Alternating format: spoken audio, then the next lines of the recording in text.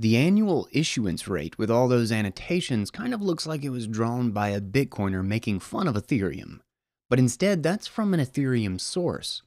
Various Ethereum Improvement Proposals, or EIPs, by developers have changed its monetary policy over time as needed for various reasons. The best in Bitcoin made audible. I am Guy Swan, and this is Bitcoin Audible.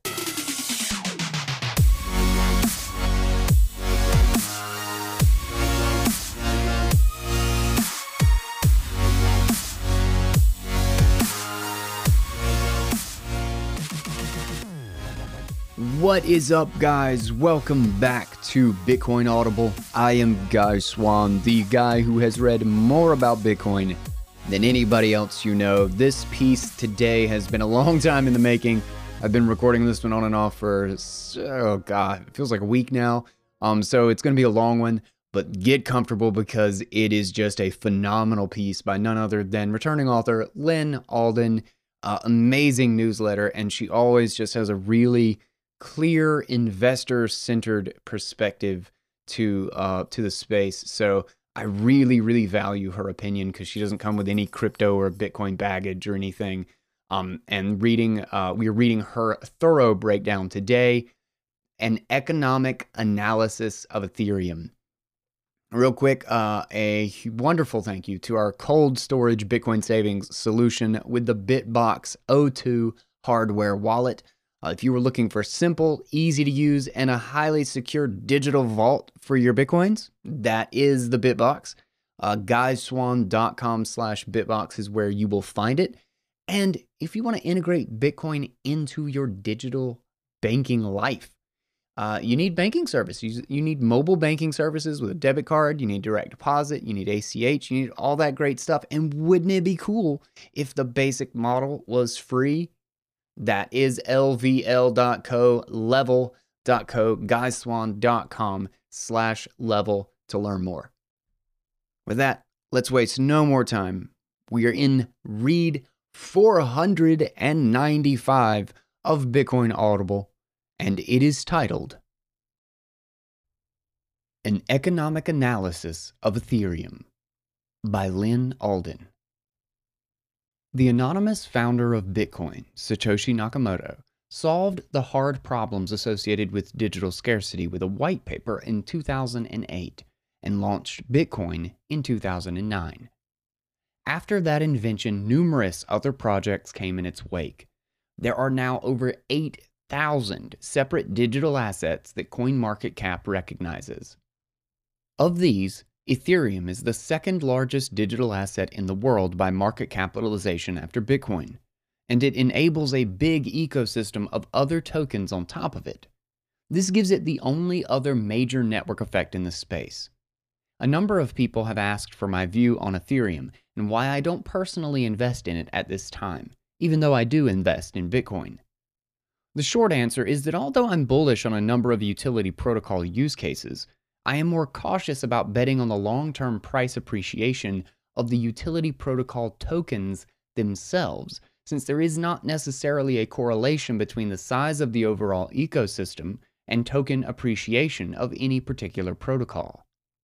So here is my analysis of the Ethereum protocol from an investor rather than developer perspective.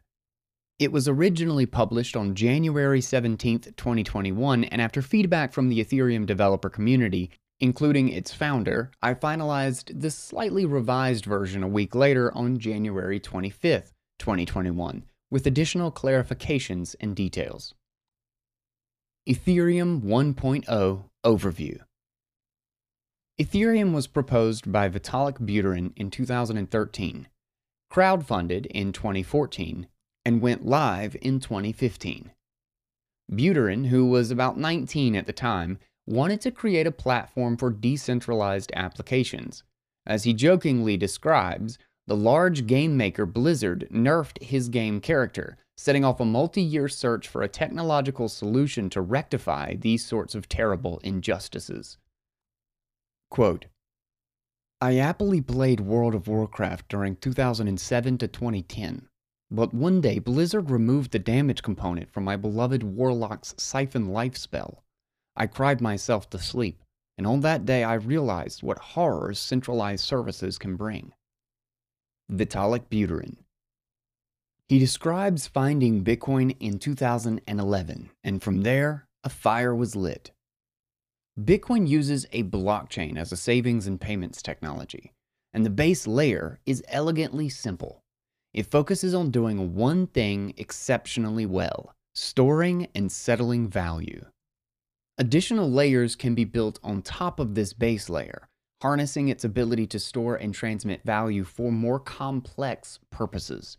An example would be the Lightning Network, which extends Bitcoin's scalability for small payments. Ethereum, on the other hand, is an attempt by Buterin and other developers to apply blockchain technology to a much broader scale right within the base layer of the protocol. It has marketed itself as a, quote, world computer, like an app store that is not controlled by any central entity. It's like a distributed operating system with a built-in token system, and programmers can use that ecosystem to make decentralized applications, or dApps for short, that often use their own tokens as well. The underlying technology for Ethereum is based on smart contracts, referring to programmed agreements in the blockchain that trigger when certain events occur. It requires fractions of Ethereum tokens to pay for a smart contract to be executed by miners on the blockchain. Example applications. Ethereum has been used to create a variety of projects.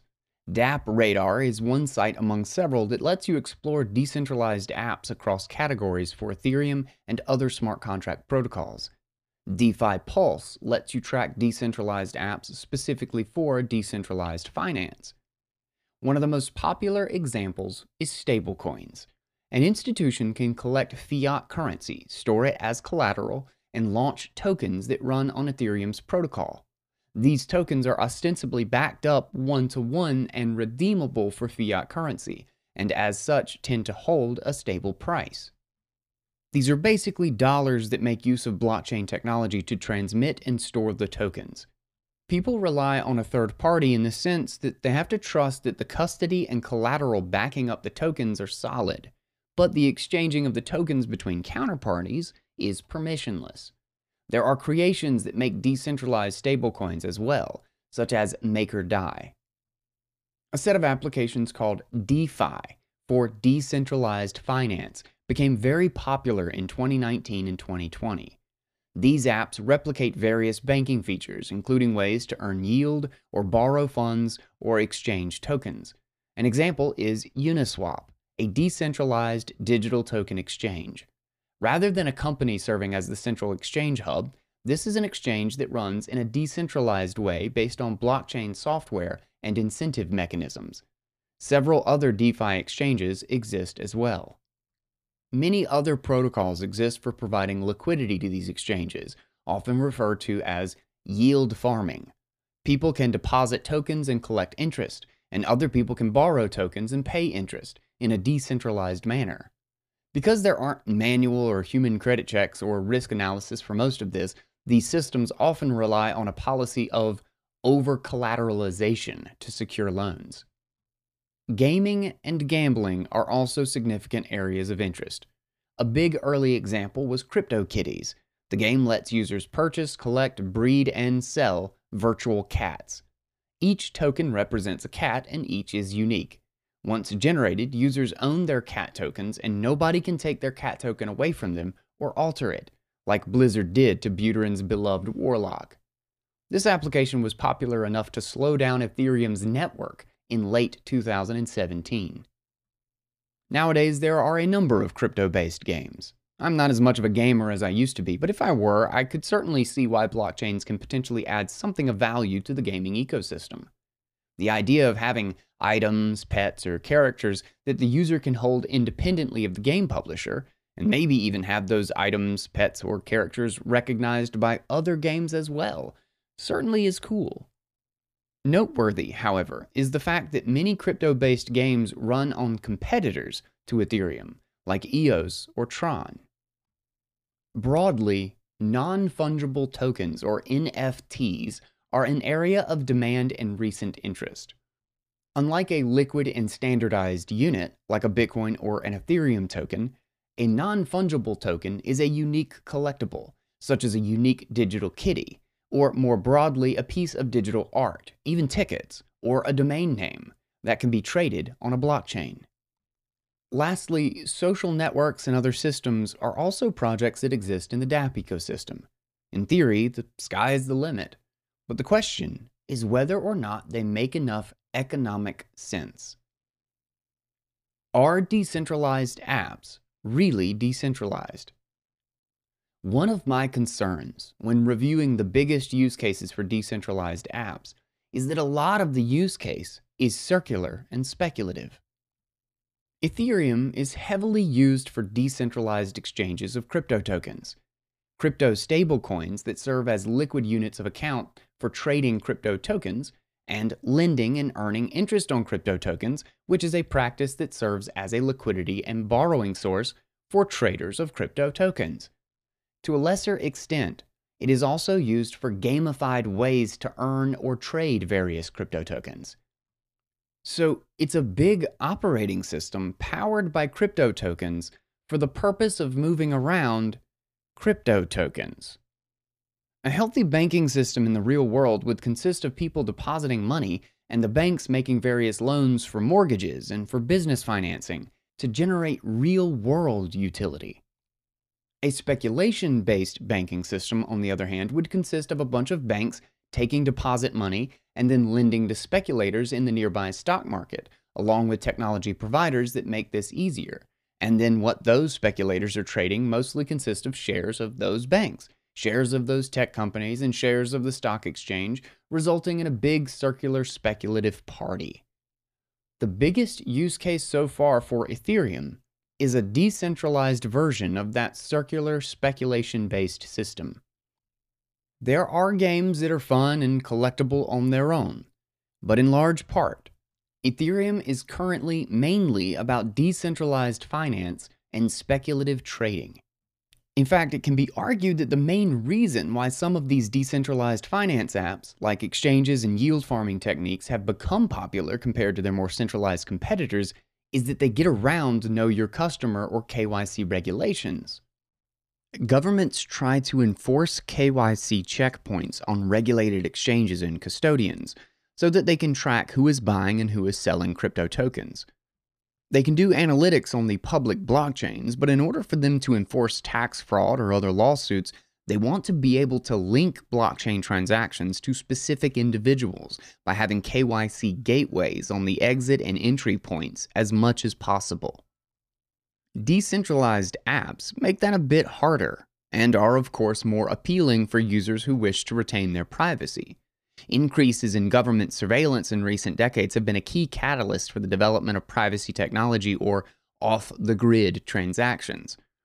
There's a common saying that if cash were invented today, it would be illegal since it's hard for the government to track and they wouldn't like it. If centralized crypto exchanges and centralized crypto banks are bound by KYC rules, and decentralized crypto exchanges and decentralized crypto banks are not, then of course we should expect some growth in the non-KYC decentralized versions, unless or until there is some regulatory crackdown on them.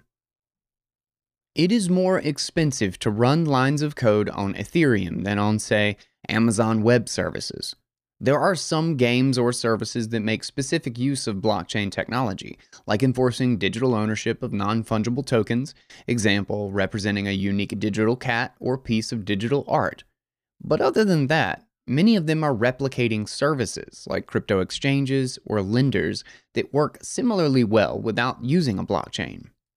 So a lot of the growth seems to get around KYC to become somewhat, quote, permissionless. The problem, however, is that the ecosystem isn't yet as decentralized as it was envisioned to be, and has a lot of attack surfaces in the event of a regulatory crackdown. Third-party Ethereum node operators. Bitcoin has been designed to make running a full node take up relatively little space. In fact, that was at the heart of some of Bitcoin's infamous fork wars in 2017. and the easy-to-run node core version of Bitcoin has so far won out over its hard forks that increased the block size and made it harder to run a full node in exchange for higher network throughput. This works well for Bitcoin because on the base layer, it focuses on doing one simple thing very well: storing and transmitting value. It's an elegantly simple blockchain by design. Ethereum, being more complex and with more goals on the base layer, has a more complicated node situation, and dApps would become significantly harder to use if people didn't have access to third-party node providers. Since at least 2018, folks have been pointing out that the Ethereum dApp ecosystem has been rather reliant on third-party, large-scale node operators like Infura. Here's an article from back in December 2018, for example. That situation is still going strong. And ironically, Infura uses Amazon Web Services, so there are two layers of centralization. Here's how Infura describes their offering. Why should I use Infura?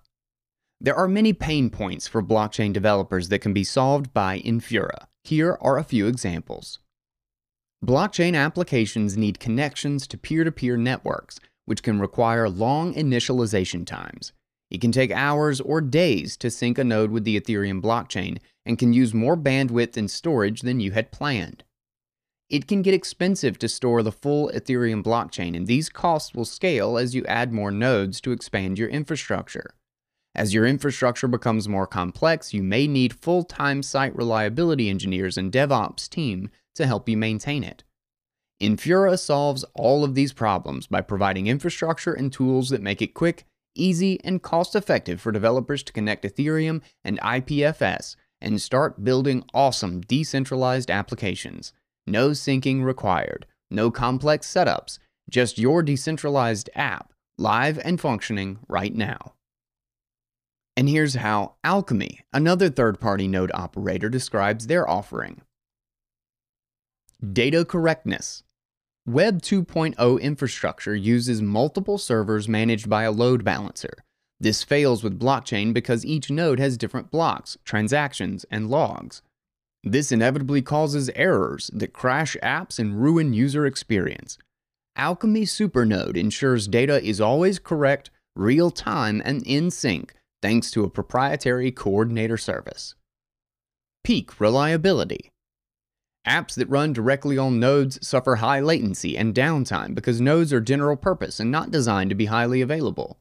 Alchemy Supernode powers each piece of node functionality with a dedicated distributed system, the same systems used by Facebook and Amazon for achieving massive scale. And infinite scalability. Don't worry about maintaining your own infrastructure. The challenges are so complex at scale, and spinning up more nodes just increases data errors, leading to crashes that cost you sleep and users. Alchemy's Supernode scales quickly and seamlessly, so you can spend more time shipping products and delighting users. Apps that run on Ethereum are more decentralized than normal apps on other platforms. But if a large portion of what they are doing is getting around KYC regulations, and the government decides to crack down on these practices, then they have pretty big centralized attack surfaces to go after. Governments could disallow cloud providers from hosting Ethereum nodes, and they could go after these companies that offer large-scale node services. They can't necessarily bring down Ethereum itself, but they can make dApps harder to use and therefore threaten the use case of the protocol. If there were to be some government crackdown on third-party node services for Ethereum, there would be a scramble among users to find ways to efficiently access their dApps without those centralized third parties. In an August 2020 episode of his podcast, Peter McCormick asked Vitalik Buterin the question, "How reliant is Ethereum on Infura?" Buterin answered, "How reliant is Ethereum on Infura?" So I think, first of all, the Ethereum network is not reliant on Infura. Like if Infura died tomorrow, the Ethereum network would keep going, and everyone who does have either an Ethereum full node or an Ethereum light node would still continue kind of functioning normally. Ethereum applications would definitely get significantly harder to use. Though at the same time, like it is possible to use Ethereum applications without relying on Infura, right? Like I think in MetaMask, it's possible to kind of switch the endpoint to a local node, and there is such a thing as an Ethereum Lite client. Like you can run Geth Lite, and some of the other implementations have Lite modes too, which also do the same kind of block header verification that Bitcoin does. And actually, like in Ethereum, we even tried really hard to make Lite clients more powerful. So like for example, Ethereum has this concept called a state tree, where instead of just committing to transactions, we commit to account balances. And so given a block, okay, given the header of a block, given this kind of small piece of data that's at the top of a block, you can create a very short proof that cryptographically proves that, what is the balance of a particular account, right? And these are definitely things that we can try to do better, and there's very active efforts at trying to do better at this. Like there's a lot of ongoing efforts at trying to create a more decentralized backend for kind of something like MetaMask, for example. But like if you want to, you could definitely hook it up to kind of your full node or even your light node. During an October 2020 follow-up in the pro Ethereum channel Bankless, Buterin gave further context on this issue. And there's different levels of validation that you can have, right? So like in a sharding context, for example, you're not going to be literally checking every single thing yourself, but there's techniques like data availability validation, for example, where you can probabilistically validate correctness. You can validate the beacon chain shard. You can be checking fraud proofs. You can run a stateless client. You can even run a light client, which is better than trusting subserver. And it definitely is, I think, healthier for the ecosystem the more people do those things, and it's healthier for the ecosystem the more we do to make it easy for people to do those things. Like I, for example, am definitely unhappy with the fact that MetaMask, for example, is just a client that directly talks to Infura or whatever. I mean, I recognize kind of the reality is that there isn't really much of a better way right now, but this is absolutely something that we should be trying to kind of engineer our way past. And there's a lot of great projects that are trying to engineer their way past it. I mean, even ETH2, for example, is designed to have a much simpler and better light client than ETH1 does. So we hope that things like MetaMask and things like Status can end up adopting it over time. In November 2020, the market saw some of this risk play out in real time as Infura went down. Many exchanges had to temporarily stop allowing withdrawals of Ethereum tokens and the various tokens that are built on Ethereum. Infura linked the issue to a bug within one of the Ethereum clients. Quote, "Earlier today, November 11th, 2020, Infura experienced its most severe service interruption in our 4 years of operation. We realize that we are an important piece of infrastructure for many amazing projects and products. I'd like to apologize to all of our users and to the ecosystem. We recognize the faith that you place in us, and we don't ever take that lightly. I'd like to share the details of the incident with you so that there is more transparency in what occurred, and so that you can feel confident that our service will be better and even more resilient going forward." Security concerns.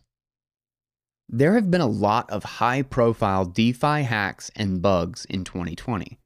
This is different than an exchange or custody provider being hacked, like say someone stealing coins from an exchange, without the underlying protocol having any issues.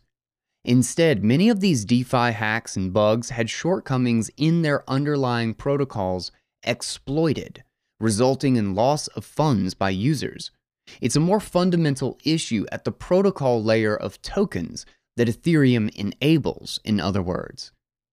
When multiple protocols are involved in a complex way, hacks and bugs can happen more easily. A developmental solution to an unclear problem. To summarize here, there is substantial demand for stablecoins to use as a liquid unit of account when trading crypto tokens and other purposes. Substantial demand for decentralized crypto token exchanges and decentralized crypto token liquidity providers, and some demand for token-based gaming and social dApps. Ethereum has a big market share of financial dApps, while some of their smaller competitors have sizable market share of gaming and social dApps. These dApps are less efficient than centralized apps, as measured in terms of cost per line of code execution, But because people want to go around KYC regulations and because stablecoins are very useful at the current time within the crypto trading space, there's plenty of demand. The Ethereum solution to serve this demand, however, ironically, has centralized clusters. While it's a significant step towards decentralization, it's not really the level of decentralization that some were hoping for, and Buterin has admitted as such.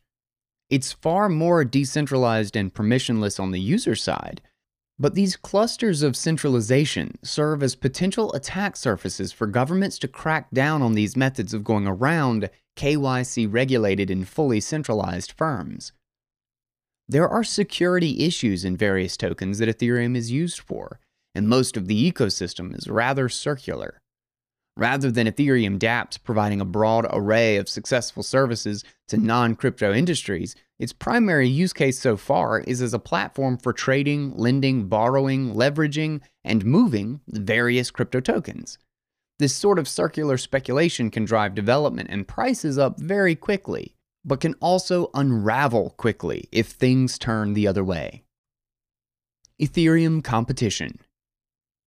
Ethereum faces competition from smaller utility protocols such as Cardano, Polkadot, Tron, and others. Much like how other monetary tokens have not been able to take market share from Bitcoin's expansive network effect, these smart contract protocols are much, much smaller than Ethereum. All of them together are smaller than Ethereum's market capitalization, so Ethereum has achieved a network effect and some degree of escape velocity compared to them. However, their gap to Ethereum is not quite as big as some of the monetary tokens are compared to Bitcoin, so they are worth watching. Similarly, there are some smart contract platforms that tie themselves to Bitcoin. RSK was an early example.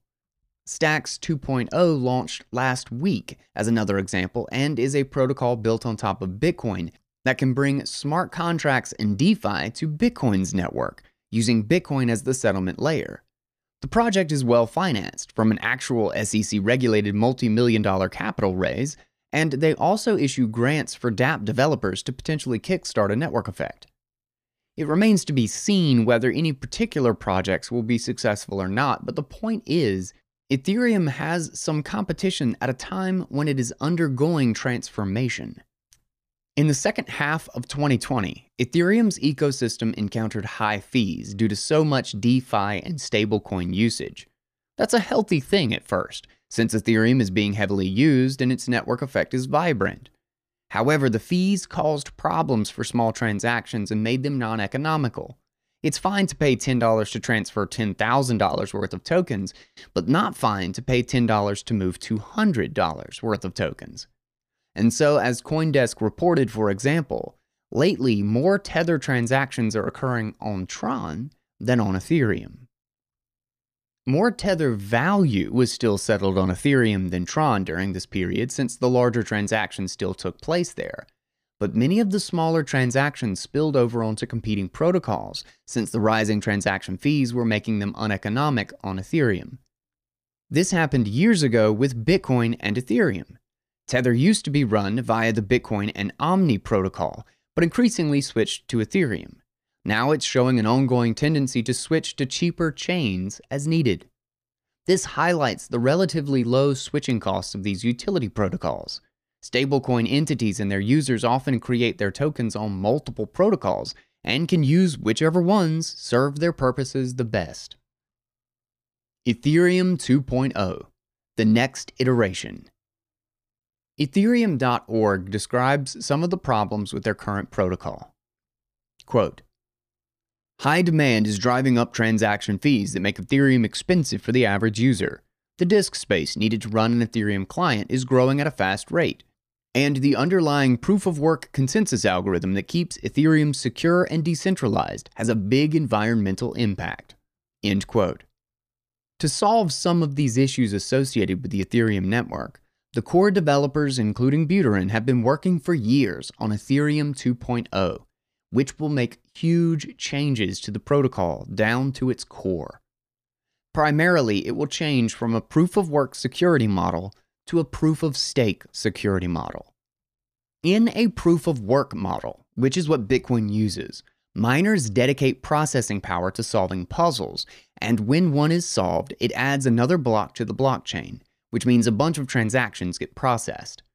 The correct blockchain is whatever the longest chain of blocks is, as determined by the network majority.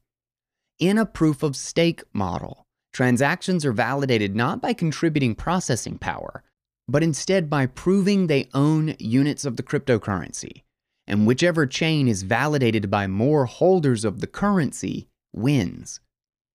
If a proof-of-work blockchain has a split, meaning that there is a dispute about which block is the latest, a miner can only work on one of them at a time, and the longest blockchain ends up getting accepted by the majority. In a scenario where miners disagree about what the most recent block is, each miner has to choose which chain it thinks is correct and commit processing power to add more blocks to that chain. Inevitably, one chain will outpace the other based on which one the majority of miners contribute to, and it will be the winner.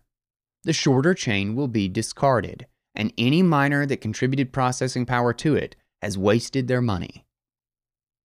A proof-of-stake model uses less energy, but is less proven technology in terms of security and decentralization. In fact, ongoing research into this space is part of what delayed Ethereum 2.0 from being finished for years. An inherent problem with a proof-of-stake model is that there is no cost for simultaneously verifying transactions on multiple chains.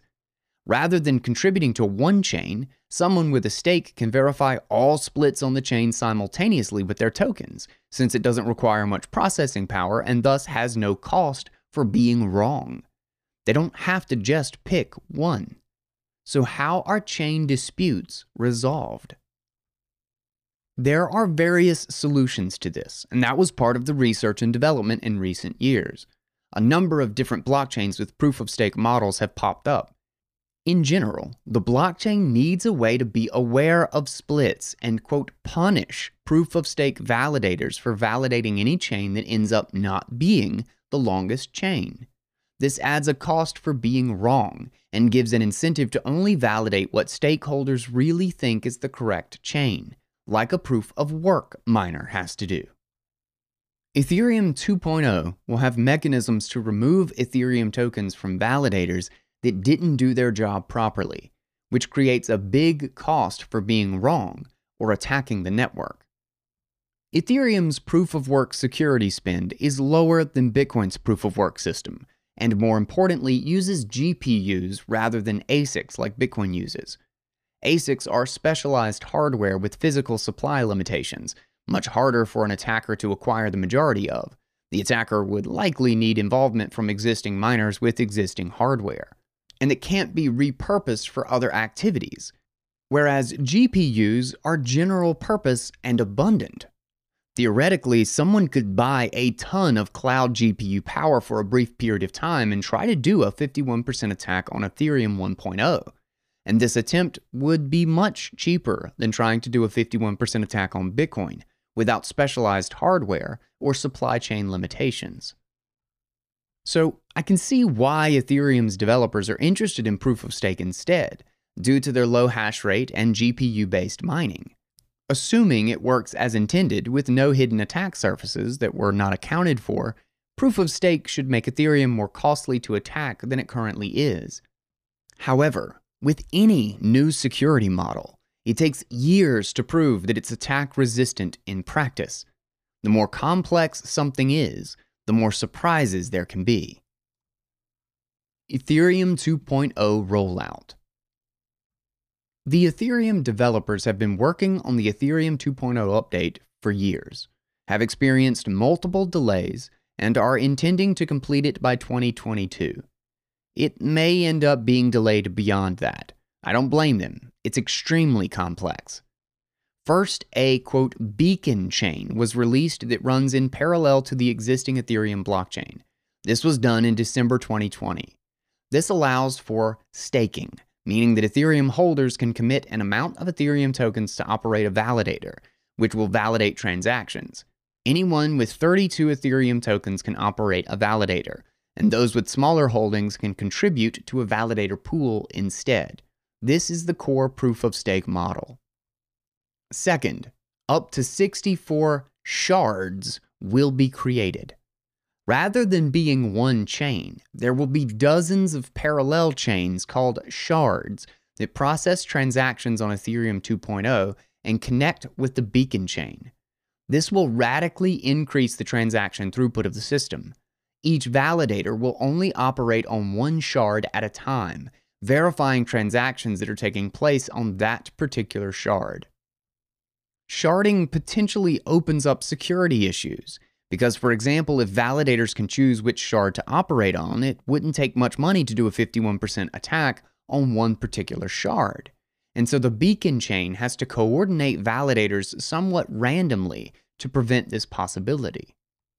Third, once all of this is running, the current Ethereum 1.0 chain will be docked into one of the shards. At that point, Ethereum 2.0 is born and could be considered out of alpha development and in beta development for further refining as it operates.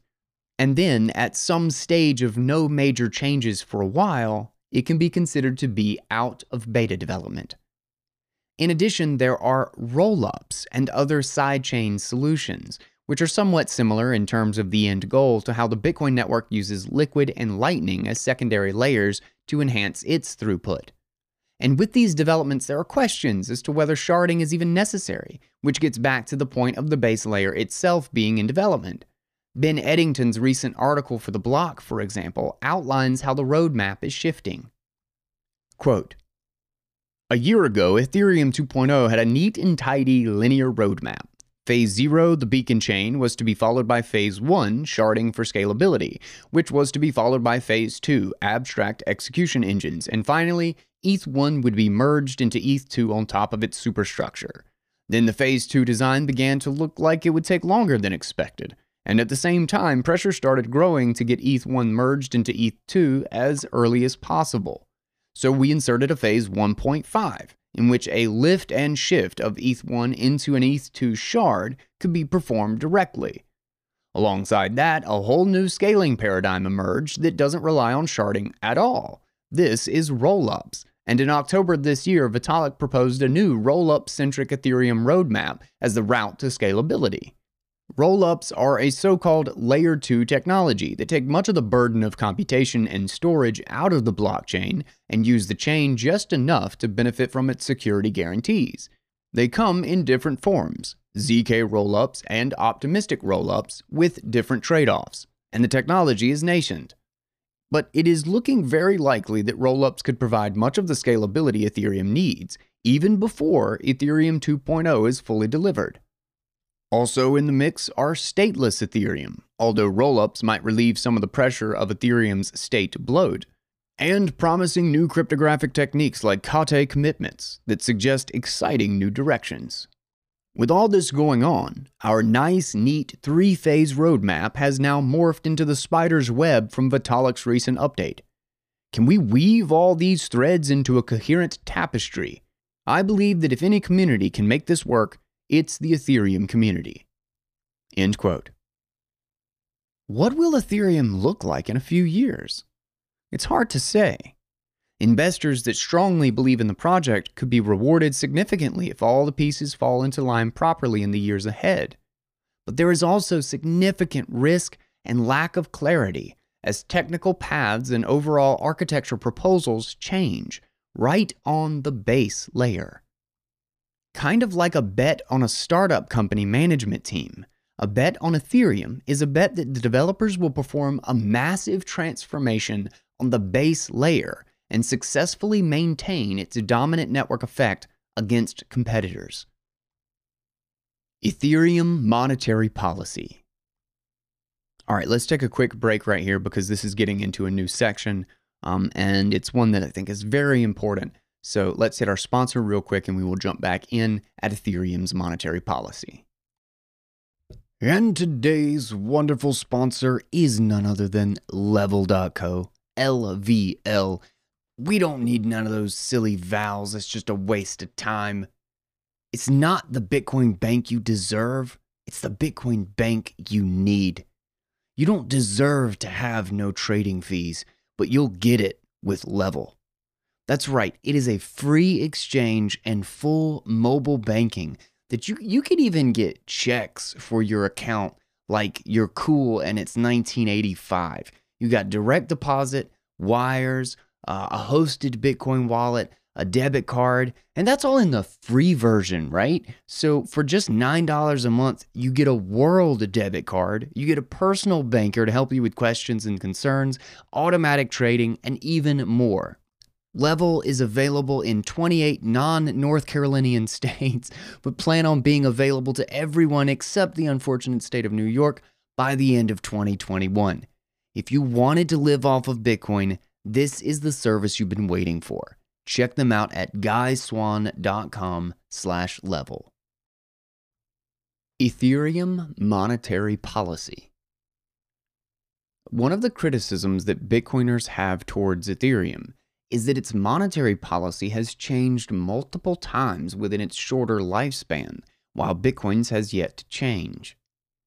Bitcoin generates a new block on average every 10 minutes, and every time this happens, a certain number of new coins are created. For the first 210,000 blocks, it was 50 new coins per block. For the next 210,000 blocks, it was 25 per block. Then it was 12.5 per block, and currently it is 6.25 per block. Every 210,000 blocks, the issuance rate gets cut in half, and over time, its issuance will asymptotically approach zero. Bitcoin investors can tell you with a rather high degree of precision how many Bitcoins there will be in, say, August 2026. Bitcoin will not exceed 21 million coins or alter this exponentially decreasing issuance rate unless a majority of the decentralized network agrees to, which is very unlikely unless there is some security issue in the future that forces them to change their issuance model. Here's an article that covers a number of topics related to long-term Bitcoin security. There is no central development team that can easily change Bitcoin's monetary policy, and in 12 years of history, it has not been changed. In contrast, Ethereum has a more flexible monetary policy, changed by key developers over time and accepted by the network whenever needed. It was launched with 72 million pre-mined coins from the start, unlike Bitcoin, which had no pre-mine, and currently has about 115 million in total supply. This chart shows the total supply in blue on the left axis and shows the annual supply inflation rate in orange on the right axis. The annual issuance rate with all those annotations kind of looks like it was drawn by a Bitcoiner making fun of Ethereum, but instead that's from an Ethereum source. Various Ethereum improvement protocols, or EIPs, by developers have changed its monetary policy over time as needed for various reasons. However, alongside this transformation process to Ethereum 2.0, Ethereum seems to change its monetary policy again with an update called EIP 1559. This should substantially reduce new token issuance. Within this EIP 1559 framework, Ethereum will have both a deflationary element and an inflationary element that together will determine how many Ethereum tokens there are at any given time. The deflationary element of EIP 1559 is that the base fees that users pay for validators to verify transactions will be destroyed rather than given to the validators. Users can provide an extra tip fee to validators to incentivize getting certain transactions through the queue quicker, but the base fee will be destroyed each time. Since these fees are exclusively paid in fractions of Ethereum tokens, this permanently removes a small percentage of Ethereum tokens from the system every day. The higher the total fees are in the system, the more tokens that will be destroyed per day. The inflationary element of EIP 1559 is that validators will receive newly generated Ethereum tokens from the network for validating transactions in perpetuity. The total rate of issuance will depend on how many Ether tokens are being used as validators, with higher yields if there are few validators, thus incentivizing more to boost security, and lower yields if there are many validators, which makes it less attractive to validate. The more validators there are on the network, the more tokens that will be generated, but the amount generated per validator will decrease, resulting in lower yields for validators. Validators have risks, as previously mentioned. Improper validation or being offline can result in some of their tokens being taken away. So, rewards of newly created Ethereum tokens incentivize them to tie up capital and take risk to generate more tokens for themselves and provide necessary transaction validation and security for the network. In theory, EIP 1559 is a rather elegant framework. It ensures an inflationary security budget for validators while also having a deflationary element in the form of fees. Many Bitcoiners would disapprove of the fact that there's no hard issuance rate or hard cap for Ethereum tokens on EIP 1559. I actually don't have a fundamental problem with EIP 1559. I think it's a much better monetary policy than Ethereum has been operating with so far, and is well thought out. As long as the monetary policy is rules-based and results in relatively low issuance, I think that can work for what Ethereum is trying to accomplish with this protocol, as an oil-like enabler of dApps rather than as a gold-like scarce collateral. Indeed, the highest potential rate of issuance in the proposed EIP 1559 system is quite low, and some potential outcomes are deflationary on net, if there is high transaction throughput relative to the number of validators choosing to operate on the network. However, my question is that given how many times Ethereum's monetary policy has changed already, why would I assume EIP 1559 will be permanent? Ethereum developers change their monetary policy as often as the Federal Reserve does, and for similar reasons, to try to optimize aspects of the ecosystem's economy. If EIP 1559 is in place for a number of years, proves itself to work as intended and doesn't change, and Ethereum 2.0 is operating smoothly, I'll have a reasonable confidence that it won't change anymore and that the system is working as intended. Until then, all I can do is watch and see how things turn out, unless I feel like making a speculation based on my assessment of the developer team and the competitive environment. Node characteristics. Let's take a look at node characteristics. A node refers to client software that a user can run to verify the blockchain and help enforce consensus rules. I'll start with Bitcoin for reference again and then compare and contrast Ethereum to it. Even after 12 years of consistent operation, the entire Bitcoin blockchain is less than 350 gigabytes and is growing rather slowly at a pre-programmed limit. Bandwidth requirements to run a full node are only about 500 megabytes per day, which is super low. By being small and not growing faster than memory grows for a typical computer over time, and with only a basic internet connection required, a full Bitcoin node that stores and validates the entire blockchain can be run on a laptop or similar device, and that will be true for the foreseeable future. This makes Bitcoin highly decentralized in terms of validation and consensus.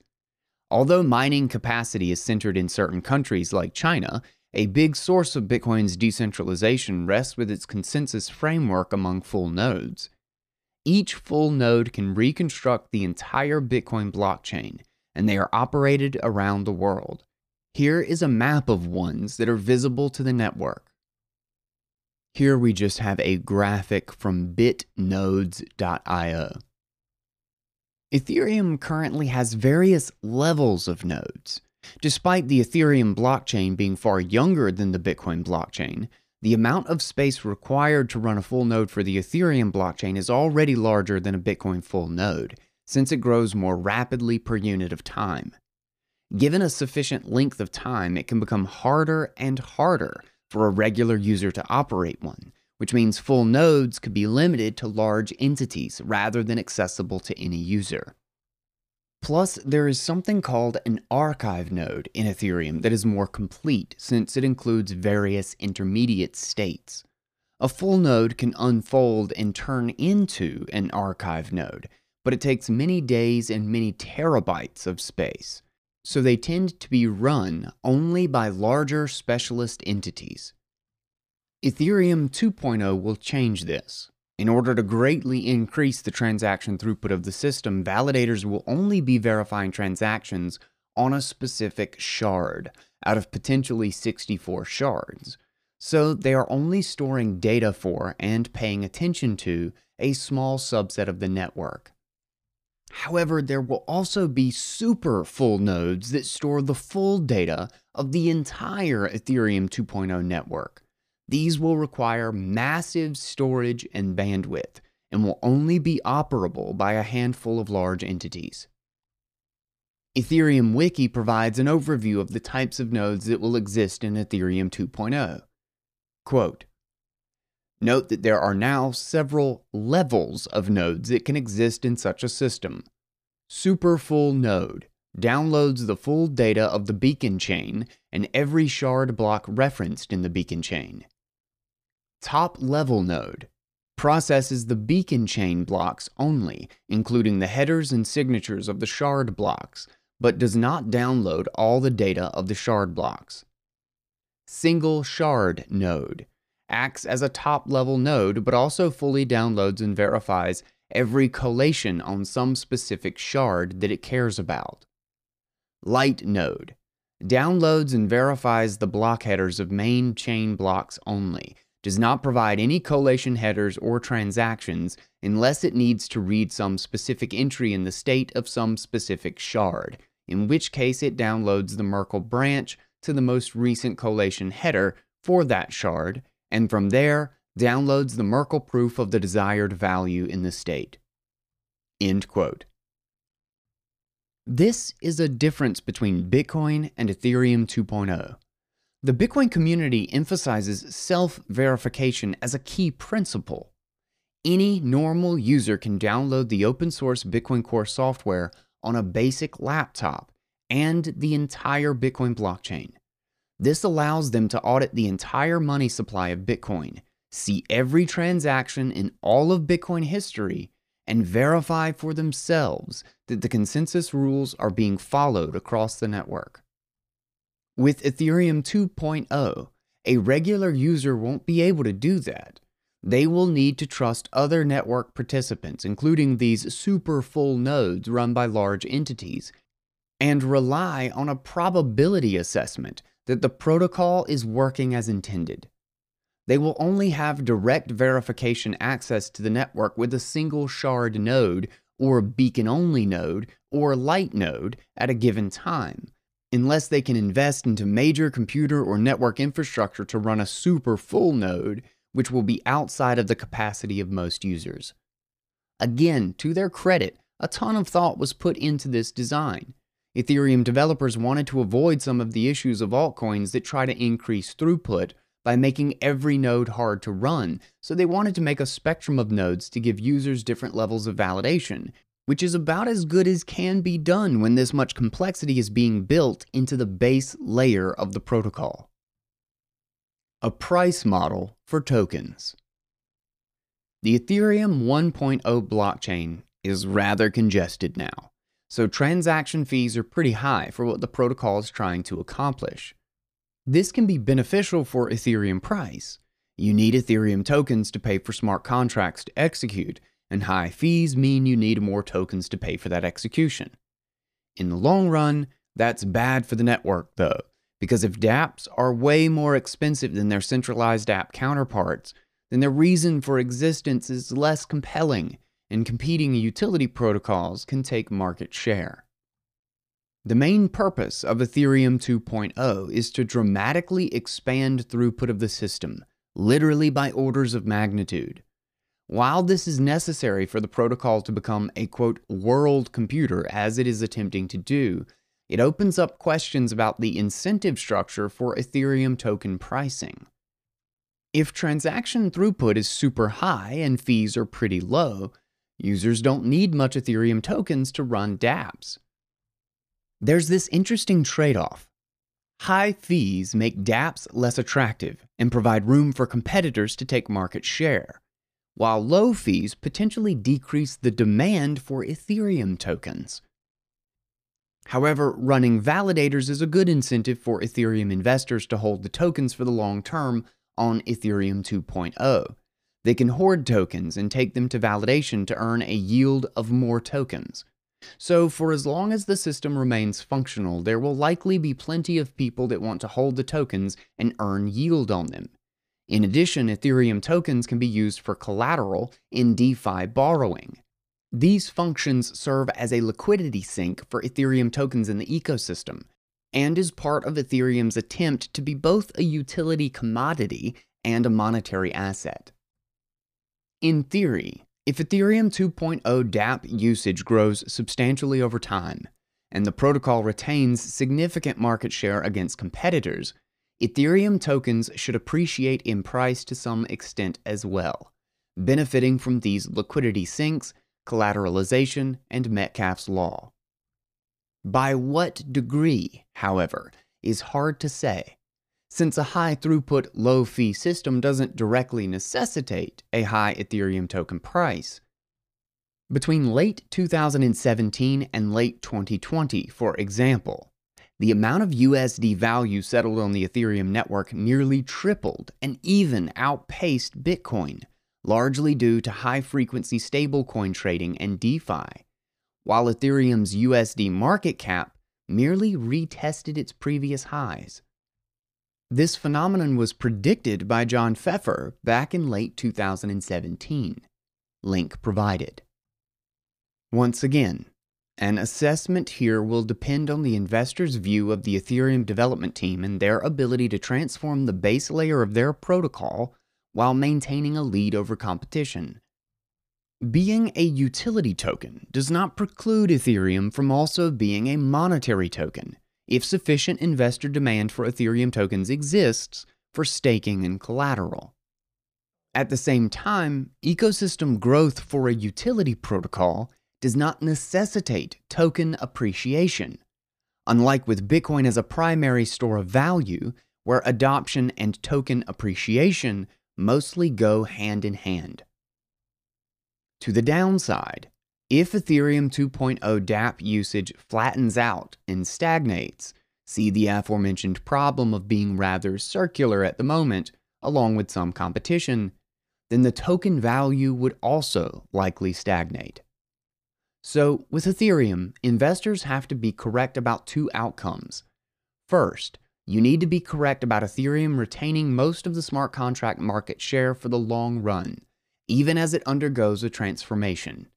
Second, you need to be correct that in addition to its utility functions, staking and collateral will be enough to permanently monetize Ethereum tokens themselves, rather than them serving primarily as fuel for the network. Bitcoin versus Ethereum. There is a heated, ongoing debate between some Bitcoiners and Ethereans, which yes, does sound like a Star Trek episode. First of all, there's a cultural divide. Bitcoin attracts more of a libertarian and Austrian economists group, big fans of sound money, self-sovereignty, etc. Also, plenty of Silicon Valley financiers, so a bit of a mix there. Bitcoin enthusiasts like being able to run a full node on their personal computer and audit the entire money supply and consensus rules of the Bitcoin blockchain. Don't trust, verify. Development in the space is slower but more stable because preserving the core Bitcoin protocol is of utmost importance. Institutions are starting to get interested in Bitcoin with big pools of capital. The surrounding ecosystem is very security-focused, including multi-signature solutions and Bitcoin-only hardware wallets that take security a step further than other wallets. The protocol and surrounding ecosystem are hardened, battle-tested, and stable. Ethereum attracts more experimentation. As a platform, it enables plenty of speculation in small altcoins that have a high failure rate, but also constantly reassesses developments in the technical landscape to see how to improve its foundational framework. It's more ambitious on the base layer, which some see as a feature and others see as a bug. It's more centrally reliant on its founder and more trusting in terms of money supply and details. DeFi on Ethereum has been able to catch on faster than Bitcoin's secondary layers, but DeFi's growth is inherently based on speculation so far. Some Bitcoiners view any other cryptocurrency or digital asset as inherently a bad idea or a scam. New uses of blockchain technology, many of them insist, should be built on Bitcoin's proven foundation rather than in parallel to it as a separate protocol. The Bitcoin developer community tends to move slowly and cautiously rather than adopting the approach of moving fast and breaking things, which they perceive many other tokens as doing. Ethereans, on the other hand, see a lot of value in the Ethereum network. And indeed, that is the one other blockchain that has built some degree of network effect over time besides Bitcoin. And it's also benefiting from Metcalfe's law. Some of them view Bitcoin as old technology, or limited to being digital gold, and believe Ethereum is where a lot of the action will be going forward. Many of them see a role for Bitcoin as a savings technology and store of value, but are simply more interested in Ethereum's potential for decentralized apps. Buterin coined the term, quote, Bitcoin maximalist, to refer to Bitcoiners that believe no other coin besides Bitcoin will retain significant value in the long term. Bitcoiners, in contrast, often point out that most folks who go into the rabbit hole of crypto trading various altcoins end up losing money in the inevitable down cycle, and that many of these protocols just ride on the coattails of Bitcoin to enrich their founders at the expense of unsuspecting traders, without adding long-lasting value or understanding what exactly made Bitcoin successful for 12 years so far. Overall, the track record for digital assets other than Bitcoin is pretty bad. Out of thousands of tokens, many have been outright scams. Many lack sufficient security and get hacked at the base layer, not just through an exchange, but the actual protocol itself receives a 51% direct attack or bug exploit. And others are well-intentioned and interesting, but simply not successful. The vast majority have not surpassed their late 2017 highs in terms of price or hash rate, whereas Bitcoin has. However, I do think some digital assets, such as utility protocols, are useful and are here to stay. The questions are how many, which ones, and at what market capitalization. Ethereum has so far been the second, quote, blue chip in the digital asset ecosystem, remaining a large force through more than one cycle. The hardest money. I don't consider myself to have much of a stake in this debate. I'm an investor and want to invest in things that I consider to be stable projects and that have good risk-reward characteristics. For me, at this time, that includes Bitcoin, but does not include Ethereum. I prefer the risk-reward opportunity in Bitcoin for the digital asset portion of my portfolio, based on reasons I described in my July 2020 article. It has 12 years of price history and consistent monetary policy built around difficulty adjustments that occur every 2 weeks and supply halvings that occur every 4 years, which so far has algorithmically driven the price and adoption up. Bitcoin's base layer has been out of effective beta mode and in full operation for a long time. The ecosystem around it continues to improve, and the base layer gets security updates over time, but it's a working system as it currently is. There have been no major changes on the base layer since 2017, and it has operated with the same overall framework since inception in 2009. The bigger changes in the Bitcoin space are mostly happening on secondary layers and in the surrounding software, hardware, and finance ecosystem. Ethereum, on the other hand, is a work in progress on its base layer, still in alpha development, since it's still changing core underlying mechanics despite being in operation. Many of the aspects for Ethereum 2.0's design are clever, and it's clear that a lot of thought has been put into it, but there's plenty of speculation about what demand for it will be, how well it will function, and how securely it will maintain itself. They're changing many things about the protocol that made it successful in terms of price for the first 5 years of its life, in an attempt to address current limitations that threaten the functionality of the network. Some macro investors like to do a split of 90% Bitcoin and 10% Ethereum, or 80% Bitcoin and 20% Ethereum, for the digital asset portion of their portfolio. Do I think that's crazy? Not really. People should do what they think is right for them, what they assess to have a good risk and reward opportunity, etc.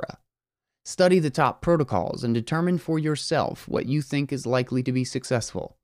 Some people would see value in buying some Ethereum tokens, stashing them away somewhere, and seeing what happens in 5 years, as a rather asymmetric speculation. If Ethereum breaks over $1,400 to new highs, it has the potential for a major gain next year. Indeed, as long as the network is congested and fees are high, it helps Ethereum tokens appreciate in price. However, investors should understand that Bitcoin is still in alpha development. Maybe in another 5 years, when Ethereum 2.0 is in place and functioning for a while, with consistent monetary policy for that whole time, it can be considered largely a finished project like Bitcoin. Until then, it's experimental. Bitcoin has a significant amount of volatility and upside potential as it is, so most investors do not need to take the speculative risk of venturing into protocols that are still doing fundamental development on their base layer. Value accrual tends to concentrate in the hardest form of money in terms of scarcity, security, divisibility, and fungibility, which is why gold has been foundational for most of human history in the area of finance. Things that can be used to perform work, like copper or oil, are not typically where the market stores long-term value. That analogy doesn't apply perfectly to Ethereum, since Ethereum has a high stock-to-flow ratio. But from an investor perspective, the burden of proof is on any secondary network that tries to optimize for many things, in terms of its attempt to rival the top network at the main thing that it does, store value. This is not without precedent, however.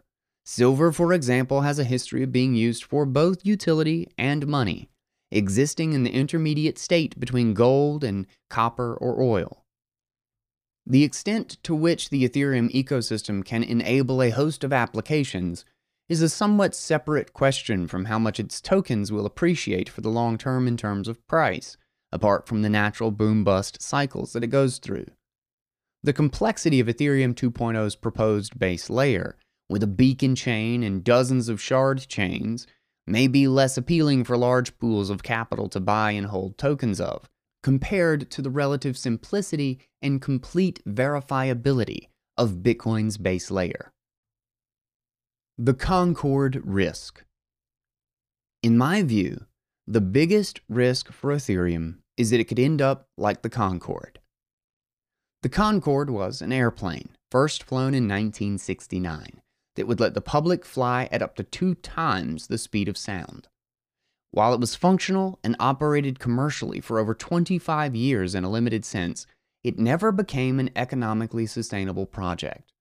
As I write this in 2021, over 50 years later, the public still has no supersonic commercial flight options. People in the 1960s thought we'd be in space by now, or with flying cars like the Jetsons, rather than traveling in planes that are slower than the fastest commercial plane of 1969. It's extremely challenging to design and operate an aircraft that can safely and repeatedly surpass the speed of sound. Lots of aerodynamics change at that point where the sound barrier is breached. In 5 decades since its conception, the problem has still never been solved in an economic way for commercial flight.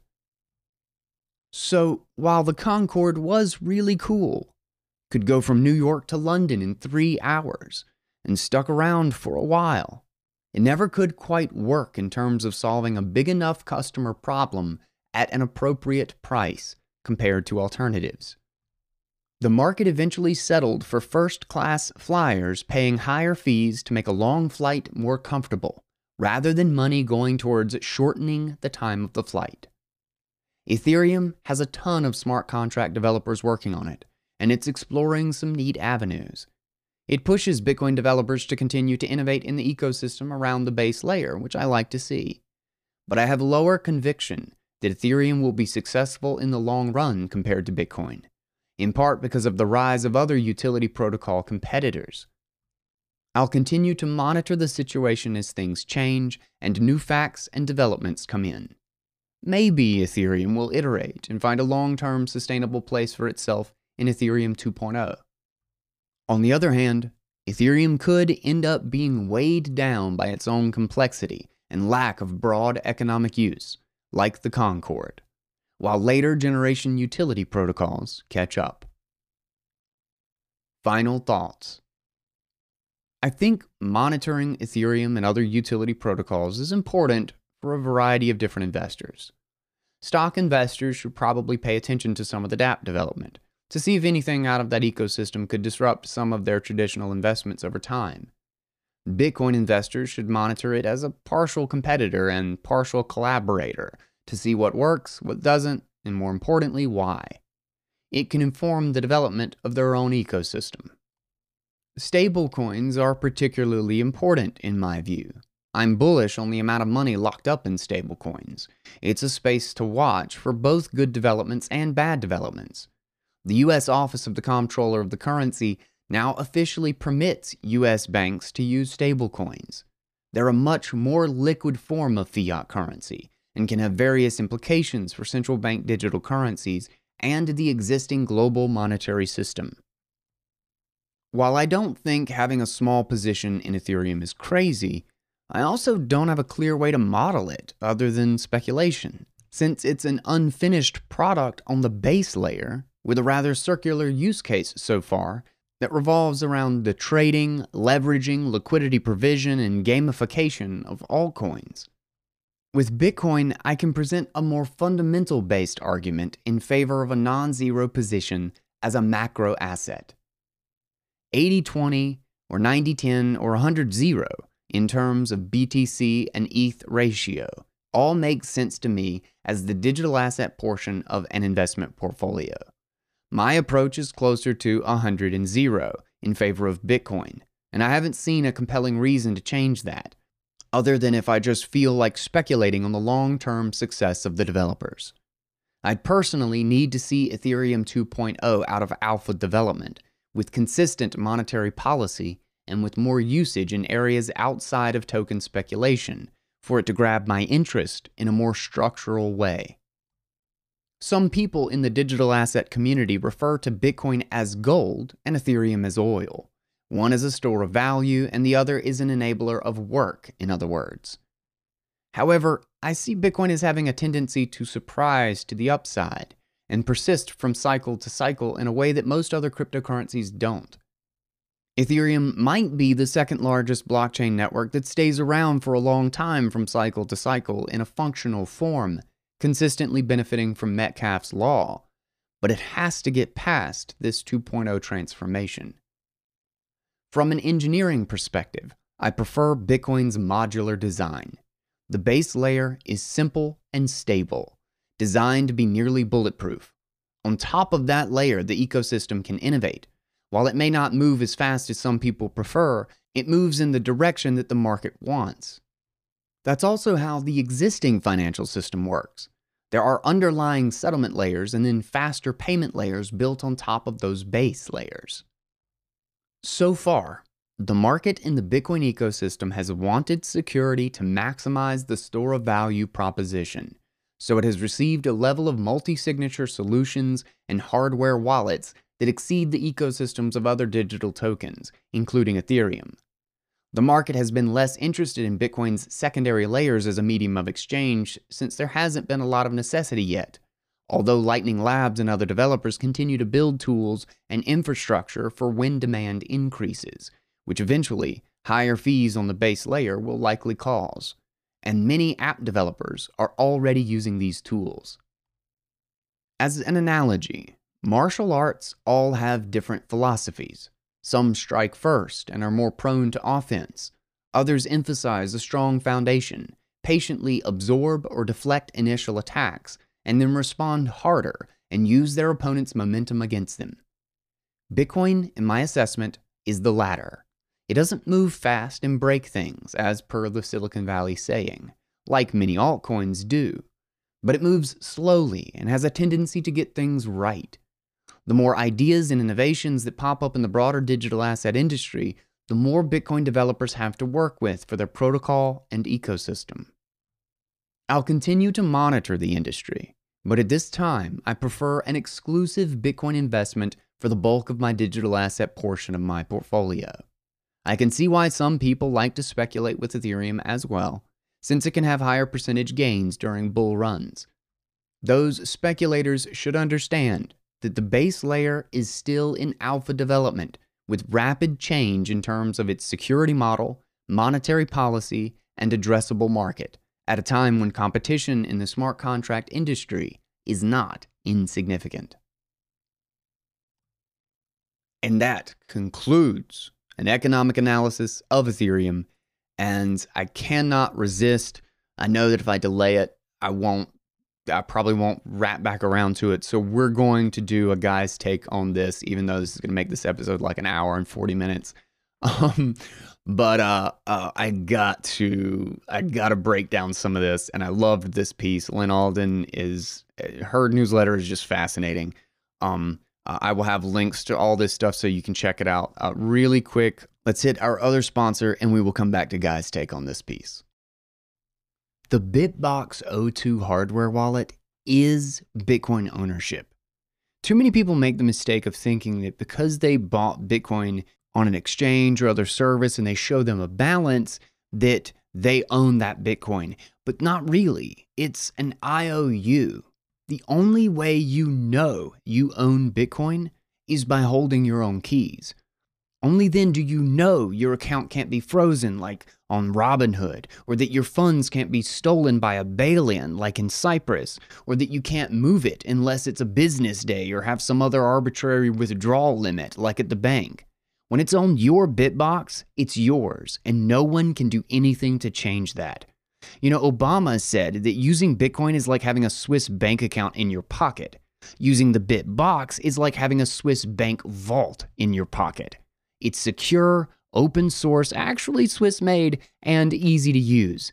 The best way to hold the world's most secure digital asset is in a secure digital vault, the Bitbox O2. Check them out at guyswan.com/Bitbox. So, as I've said before, like what I really like about Lynn Alden's perspective on this is there's no skin in the game here, right? Like, excuse me, skin in the game is not the word. There's no bias. Like, she's just coming at this from a flat investor perspective, and she's a brilliant investor, and she understands the macro trends and the currency environment, breaks down the financial system so incredibly well. The petrodollar piece that she does, really, like, not only did she like understand and, you know, properly break down or re-explain some of the like more fundamental elements and understanding of the petrodollar system, which have been written about from a lot of different perspectives, but there were actually a lot of really well thought out, unique insights I felt like she gave, and about how the petrodollar system has, over the long term, started to work against the U.S.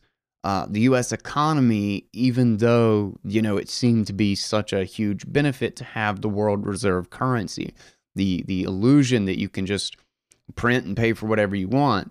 Like, I really highly recommend that piece if you haven't listened to it yet. It's the fraying of the petrodollar system, I believe, is the title of the piece. But it's really good. But yeah, so on that perspective, like, hearing her breakdown of Ethereum, I thought she inevitably has a really great perspective on it, because she's not a Bitcoin maximalist, she's not an ETH head, she's just looking at this like from a macro perspective. What are the important problems to be solved? What's the value proposition of these digital assets? Is there something in utility tokens? Does it make sense to hold multiple positions? And funny enough, she comes to the same conclusion that I do, though I have kind of a Bitcoin maximalist perspective on this thing. And there are a couple of various reasons as to why. She hits most of the main elements, but I think a few of them are far more fundamental and really important to the issue here, that she rightfully recognizes But, maybe just from my perspective, I stress way, way more as to how crucially important the abandonment of certain principles or design philosophy in Ethereum, how unbelievably ill-advised or just a bad idea that I think it is. But as I've said over and over and over again, the number one thing wrong with all of these altcoins and shitcoins and Ethereum and all of these things is the fact that they think they have to have a native token. The token is what will kill them. They can have the best technology ever. They can have a really fascinating, fee structure and, distributed, IPFS sort of server storage or whatever it is. And I think the economics of trying to have a free-floating token that attempts to work with money within its closed system and require that you only use that money or give you some sort of stupid discount with that money is what will end up killing all of these systems. And the technology will just migrate to a better foundation. The economics, I think the economics of a utility token do not make sense. And that's throwing aside, this will dismiss all of the proof of stake problems and the absolute insanity, I think, of the Ethereum 2.0 model and shift for the system. I mean, it's basically not Ethereum. But we'll ignore that for just a minute. And I just want to talk about the idea of utility tokens. Utility tokens, trying to put a token into some attempt at a federated server setup or social media thing, whatever the hell it is. Utility tokens are just barriers to the technology being adopted or the very technology being built. If the point of the system is to make some convoluted way to trade, providing a service for some fee, well, then the massive inefficiency of creating a free-floating token and then exchanging that token to use the platform and then trying to wrap it up into a blockchain, this does nothing but make that system unusable and impossible to do long-term economic calculations. And if you notice and look at so many of these apps, and like Lynn says in this piece, and DeFi is such a good example, is that it's almost all circular. They aren't using the apps for what, or dApps, whatever you want to call them, for what the dApps are intended for. They're using it to speculate on the tokens themselves, which means people are speculating on the tokens without using the tokens for their intended purpose under the presumption that they might increase in value in the future if used for their intended purpose. And then it makes perfect sense that a staking and liquidity token ecosystem would evolve here, because it's people locking up tokens to get more of those tokens in hope of the price going up, and then people on the other side of that borrowing the tokens to buy more tokens, which drives up the price. It's not a lending market for productive use or real-world capital. You're not going to get a useful macro interest rate for the price of, starting a business or something in this market. You're getting a borrowing price for a token speculation in a short-term time window. This is not about real value. This is about a circular, self-fulfilling speculation and gambling system. And even worse, it's built on a shaky foundation that has no idea what it even is. A token ecosystem where every application has its own unique money is no more efficient than a barter system. Think about it. The point of money is so that you don't have to barter between the prices of every individual thing you're going to trade. We're talking about requiring huge, for this to actually catch on, for this to actually be a fundamental way that the market operates, you have to have liquid markets and exchange rates between every token and application you're going to use. That we have to have an exchange rate between chicken tokens and debt tokens and storage tokens and social media tokens. and that the trading pairs have to be liquid enough so that there's no slippage, so that people can actually make an economic calculation with something like this over the long term. And every storage token is going to need liquid exchange rates with the record-keeping tokens. And we don't want people to share too much information or, God forbid, a video go viral because it might cause a spike in the social media tokens and make the market lopsided, blah, blah, blah. And all the while, people are losing value. An actual economic calculation for productive, valuable use cases, it's almost impossible. This isn't a robust, sound money, thoughtful, long-term economy. It's a disaster of a fast, digitized global barter structure that's convoluted and pointless. It's just like trying to have a set exchange rate between chickens and shoes. The efficiency of money and the very structure of the division of labor, which makes the economic whole incalculably more productive, is because we have a common monetary medium. Them trying to create their own token for their single use case is exactly like trying to recreate a barter system in a digital atmosphere and thinking that it solves the problem of barter because we can now do it faster and we can automate it with computers. I genuinely think Ethereum is a combination of the Silicon Valley venture capitalist, build it now, ship whatever you've got, who cares about security or long-term robustness sort of mentality, and the over-financialized, screw austerity, leverage it again for greater returns, rehypothecate because nobody's going to care or check our work, debt mentality of the financial system. Both of these are wrapped up into a spider's web of confusing mess. Yes, there may be developer brilliance in here. Yes, they might be building really clever tools and smart contracts, but it is the exact opposite of a security mindset that will actually fix the mini internet's fundamental structure problems, and it's the exact opposite of the philosophy that will actually fix the awful politicization and fundamental problems of our financial system. That doesn't mean it won't stick around for a while, as I expect both of those net negative philosophies to have a long time to unravel. But nonetheless, neither one is a solution. They are our problems. And just another fundamental thing is that because you have some sort of a utility token on top of your network, the value does not accrue to the network. And she goes into it in this piece. Lynn hits it perfectly well. It was first Tether was on Bitcoin and it was on Mastercoin, and they rebranded as Omni, and then it moved to Ethereum. Now it's moving to Tron. Like they just hop. It has nothing to do. And John Pfeffer apparently in that crypto assets piece, which I don't even think I even finished. I followed the link that she linked to in the thing.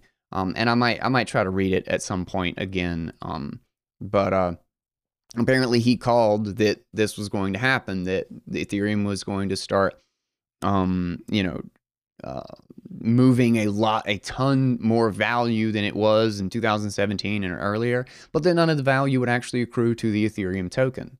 And that makes perfect sense, right? Like that's like saying that, your server is going to be more valuable because you got a really great website on top of it. It's like, well, no, you just move it to a new server. We talked about this at length on this show, on Shelling Points, Network Effects, and Lindy by Willem Vandenberg. Just lays out that argument beautifully, about how it is only the token that has the network effect. It is strictly like all of these systems. And this is something that most people just do not grasp. These systems can and will be built on top of Bitcoin if they provide any useful, like actual productive, real world economic value, whatever. They will. And there's no limitation. You don't have to, not only do you not have to build it at the base layer, you don't want to build it at the base layer. It's horrible for security. It's a horrible, horrible foundation for a global decentralized foundation, a financial system. You don't want holes in that. You don't want large attack surfaces for that. That's the exact opposite of the design philosophy. And like just going into the example of Ethereum 2.0, that's what they're doing. They're basically creating consolidate a bunch of side chains to one super chain system and sacrificing the security and consensus of their entire protocol in order to do this. I mean, think about what a shift Ethereum 2.0 is. You can't even call it the same system, like at all. If you can call Litecoin different than Bitcoin, Ethereum 2.0 has nothing to do with Ethereum 1.0. Everything about this is untested and fundamentally breaking the entire security model of Ethereum. And I mean all of it, not like some of it. It might as well be like a smush together of a bunch of random altcoins instead of having something to do with Ethereum. Everything meaningful and secure about it as a monetary good, which is the only thing it had going for it, is essentially out the window. And proof of stake just in general, like, has so many problems. One thing that is hardly ever addressed is that the idea of staking, particularly since they claim there's going to be a really low issuance rate, that shit's never going to hold. Never going to hold. Because proof of stake, staking your coins, locks them up to prevent them from being used for some other purpose. If somebody else is, just take DeFi, for example. Shit, if you can get 2% for buying some token or staking some token or whatever, instead of staking it for DeFi so that somebody can borrow it and buy some token that people are gambling on, and you can make 2% doing that, and the Ethereum staking is only 1%, nobody's going to stake Ethereum.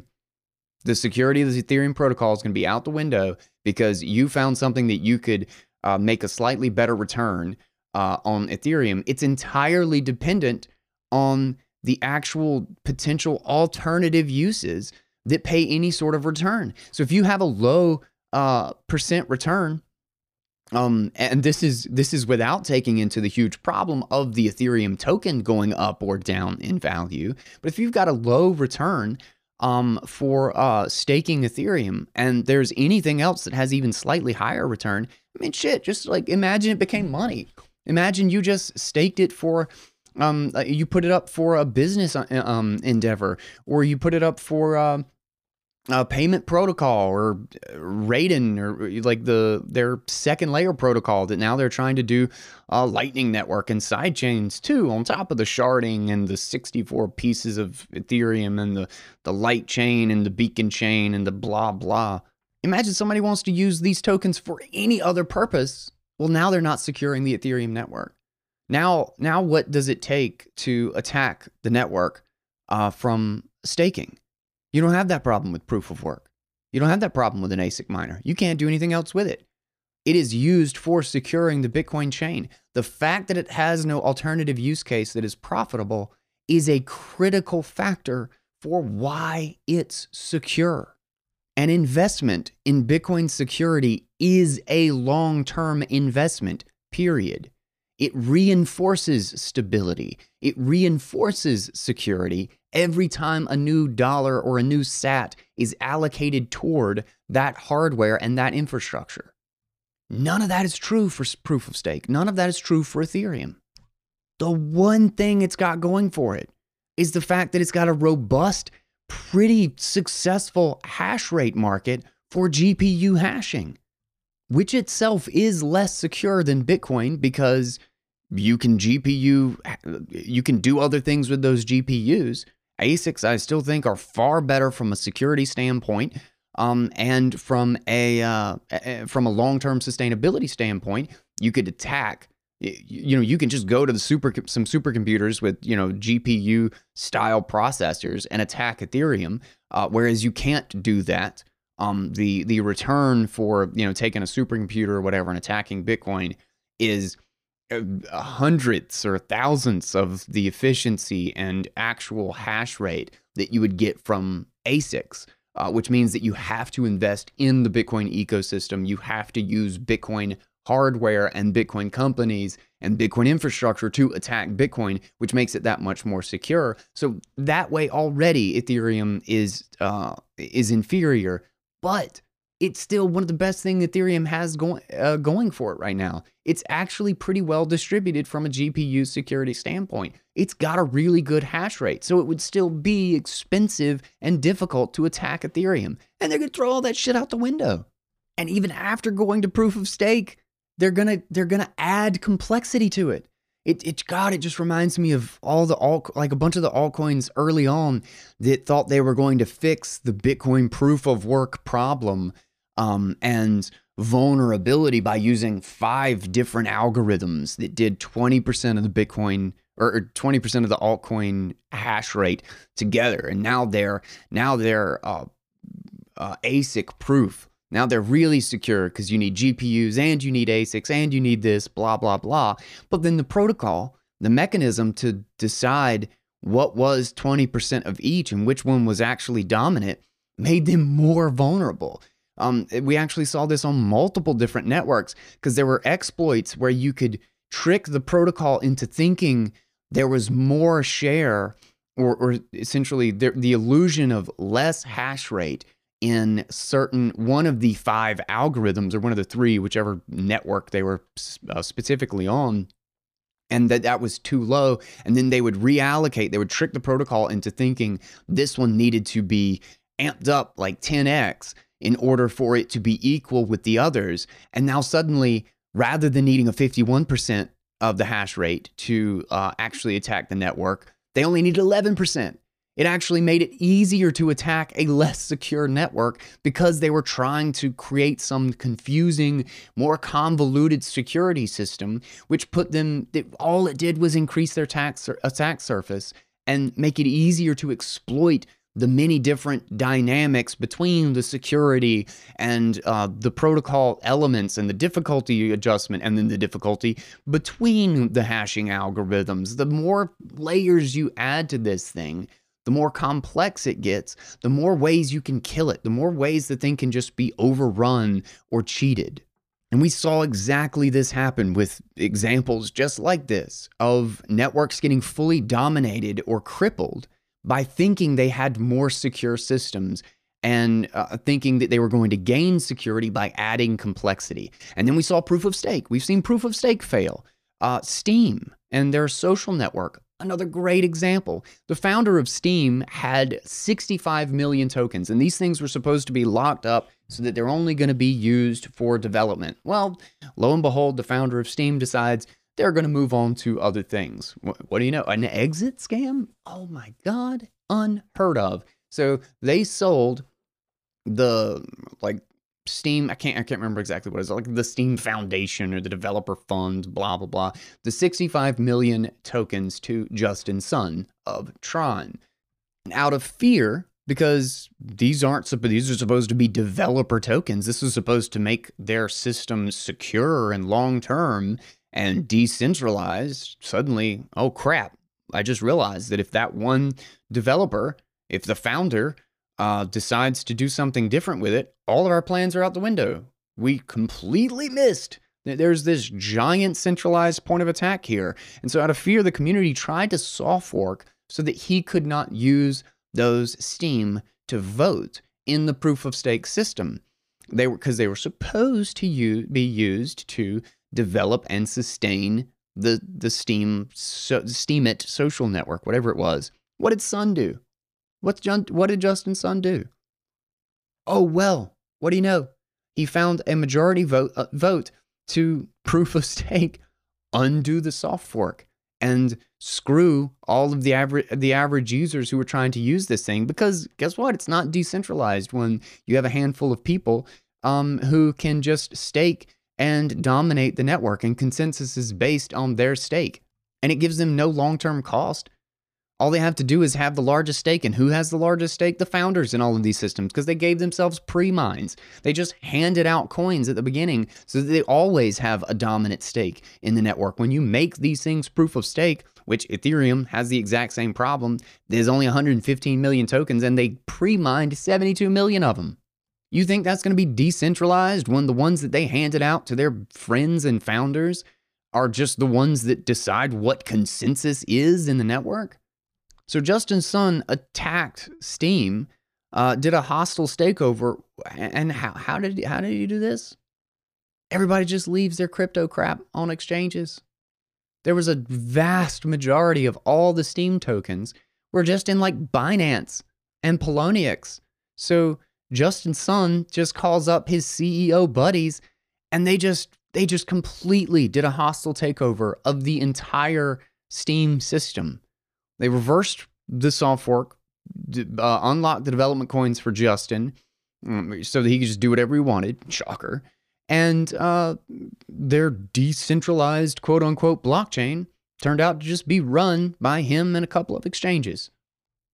That's proof of stake in action. That is proof of stake in the face of a malicious actor, of an adversary. And this is going to be fixed by breaking it up into 66 shards and having a beacon chain and super full nodes and archival nodes and second, third level nodes, and nobody can verify anything unless you have a freaking AWS plant. You think Ethereum is going to be immune to this? And that the monetary policy is going to be secure in the long term?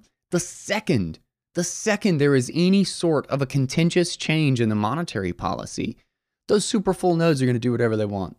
I guarantee it. If this ever gets implemented. I don't think it will. But if it did, the monetary policy is already heavily politicized. There's no way that as soon as it becomes any sort of a threat, as soon as DeFi is taking all the staking coins away from Ethereum security, or that any sort of decent interest financial instrument is, taking away staking a capital, and the return on staking is too low because they're burning all the fees and they want minimum viable inflation rate or minimum viable issuance or whatever the heck they call it, which just means that nobody knows that it's not objectively decided. There's nothing set in stone and we're just going to politicize it and we'll just change it as we see fit, which is exactly what the political system has right now. That is exactly all of the problems with money, is that they are decided by a small group of humans who think they're going to manage and run the economy better than natural economic incentives. Couldn't be a better example for the D. Hawk quote, that simple, clear purpose and principles give rise to complex and intelligent behavior, and complex rules and regulations give rise to simple and stupid behavior. I guess I'll let you decide whether complex rules and regulations is something that describes a minimum viable issuance based on some subjective group's determination that can't be predetermined, that changes as often as the Federal Reserve's, as Lynn Alden's points out, with a beacon chain and super full nodes and 64 separate shards where almost no one can actually validate anything. Certainly not the entire thing, with circular token printing and borrowing that has not a single rule anywhere that's actually predictable over even the next year. I'll let you decide if that sounds like a stable foundation for a financial system that solves our current problems. And this is what just eats at me. This is what eats at me about Ethereum. I really don't care about the tech. I'm sure there's some great things being built, but that's not our problem. Like, our problem right now, the people in Ethereum don't care about the monetary aspects. We have a $100 trillion problem in the world, and it is only solvable. It is caused by the lack of, and is only solvable by robust, global, sound money. The lack of it is the source of so many of our problems, and the fact that we actually can build it again, and we can actually re-implement it, is the solution. And Ethereans don't even care that you can't know anything about the freaking monetary policy. That alone, in my opinion, is reason enough to not care about it. Now, if I'm wrong about the economics of utility tokens and all of this crap, I don't really care, as long as we solve the problem of sound money. Like, I could really give a shit if we end up with 100 tokens versus 1 token, and, Bitcoin is just one of 100. I just really don't care. The problem is what I want solved. What I want is the rehypothecation and the inability to audit and the horrible corruption and debt-fueled slavery that comes with a fiat system. I want that problem solved, and I just don't see how Ethereum is anywhere even close to a solution to it. If it does get solved with 100 tokens, if privacy does get re-implemented by everybody having their own freaking money, I just don't care. I don't care. The reason I am Bitcoin only is because it is the only thing I see that even has a ghost of a chance of solving these problems. If it turns out that 100 of them together will solve it, cool. I'm all for it. But you're going to have to prove to me that you even care about solving that problem and that there is anything in it that actually gets us there. If all it does is print tokens so that you can borrow and stake to get more tokens, to buy more tokens so that your token prices go up, then I'm not interested. I'm not interested. It's not solving a problem. It's just gambling. And sure, it's cool to do that without KYC. Great, go to town. I don't really care. But there are way more important things for me to spend my time on. And Bitcoin, thank God, is solving those problems. I had notes for this, and I'm not even following them. Where do we got here? Oh, dude, the quote from Lynn Alden just cracked me up. I had to re-record that line because I giggled. Ethereum developers change their monetary policy as often as the Federal Reserve does, and for similar reasons, to try to optimize aspects of the ecosystem's economy. And she talks about EIP 1559, says if it's in place for a number of years, proves itself to work as intended and doesn't change, Ethereum 2.0 is operating smoothly, I'll have reasonable confidence that it won't change anymore and that the system is working as intended. Until then, all I can do is watch and see how things turn out, unless I feel like making a speculation based on my assessment of the developer team and the competitive environment. End quote. So this is where I think it makes absolutely no sense to think, I just can't see how EIP 1559 even comes close to being sustainable. Because if there is any illusion that security is falling or going away, or that there's any detriment to Ethereum at all, it'll get changed. It'll get changed immediately, because they're already in the process. They're already in the mindset of kick the can down the road and change it whenever anything's going the wrong way. I mean, this was their solution to scaling, to throw everything about the consensus and security model out the window. You think the monetary policy isn't going to be up for debate? And that when this thing is broken into 64 shards and beacon chains and super full nodes, that anybody any users are going to be able to prevent a change in the monetary policy? No. None of that's going to matter.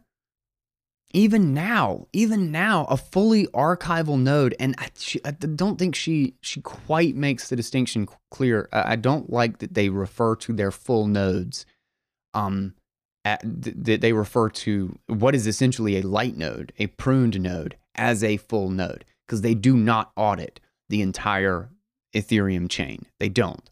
Being able to recreate the data and put it back together later is not downloading and verifying it. Because you can recreate it and then verify it has absolutely no bearing. And the fact that some miner hashed it does not make it secure. We know this. Anybody who has looked at this for any length of time, that doesn't make it secure because a miner hashed it. The miner might not be doing any checking either. We've even seen that happen on the Bitcoin blockchain. How? Because blocks get orphaned when they break the rules. If you're hiding stuff behind some larger state change, like from some settling system, and you're not able to validate everything that goes on, you just don't know. You don't know. You are trusting someone else to do the validation for you, which means you're just trusting somebody else's computer. You're just back in the cloud, quote unquote, which the cloud is just a fancy word for storing it on somebody else's computer instead of your own. You're just doing that with money, with the monetary system, in fact, with the foundation of it. And I don't care how great the DeFi protocol is when it's built on like two major Ethereum service providers. You can't, God, Maxwell talked about this so great. It's so many great analogies in explaining this in during the block size wars is that you can't build something more decentralized on top of a centralized system. If you think you can get around KYC because you've made your dApp and put it on Infura or crap, I already forgot the name of the other one. And you're using stable coins and all these other quote unquote decentralized tokens to stake and all of this stuff, but Ethereum can be controlled, none of that shit's going to survive anything. There's any sort of a government crackdown, which there will be. There simply is going to be. The assumption that that won't come is basically a nail in the coffin. It means that it's not going to survive because it will come. If Infura and Alchemy, that was the other one, Alchemy get sought out by governments, all of DeFi disappears. If Tether and the wrapped BTC custodians get sought out and cracked down on by government, it's over. Like it's done. It's completely dependent on a couple of stable coins and like a couple of service providers that run all of this stuff. That's not government resistant. That's not decentralized. And it doesn't matter how many nodes you have for your ERC token that's running on top of the smart contract for the exchange system that's running on Infura, if you can just call up Infura. But if you have a strong base, if you have a simple, highly decentralized, everyone can validate base layer, you can build anything you want on top of it. You can get back privacy on higher layers. You can maintain decentralization on higher layers, but you can never be more decentralized on higher layers than you can be at the base layer.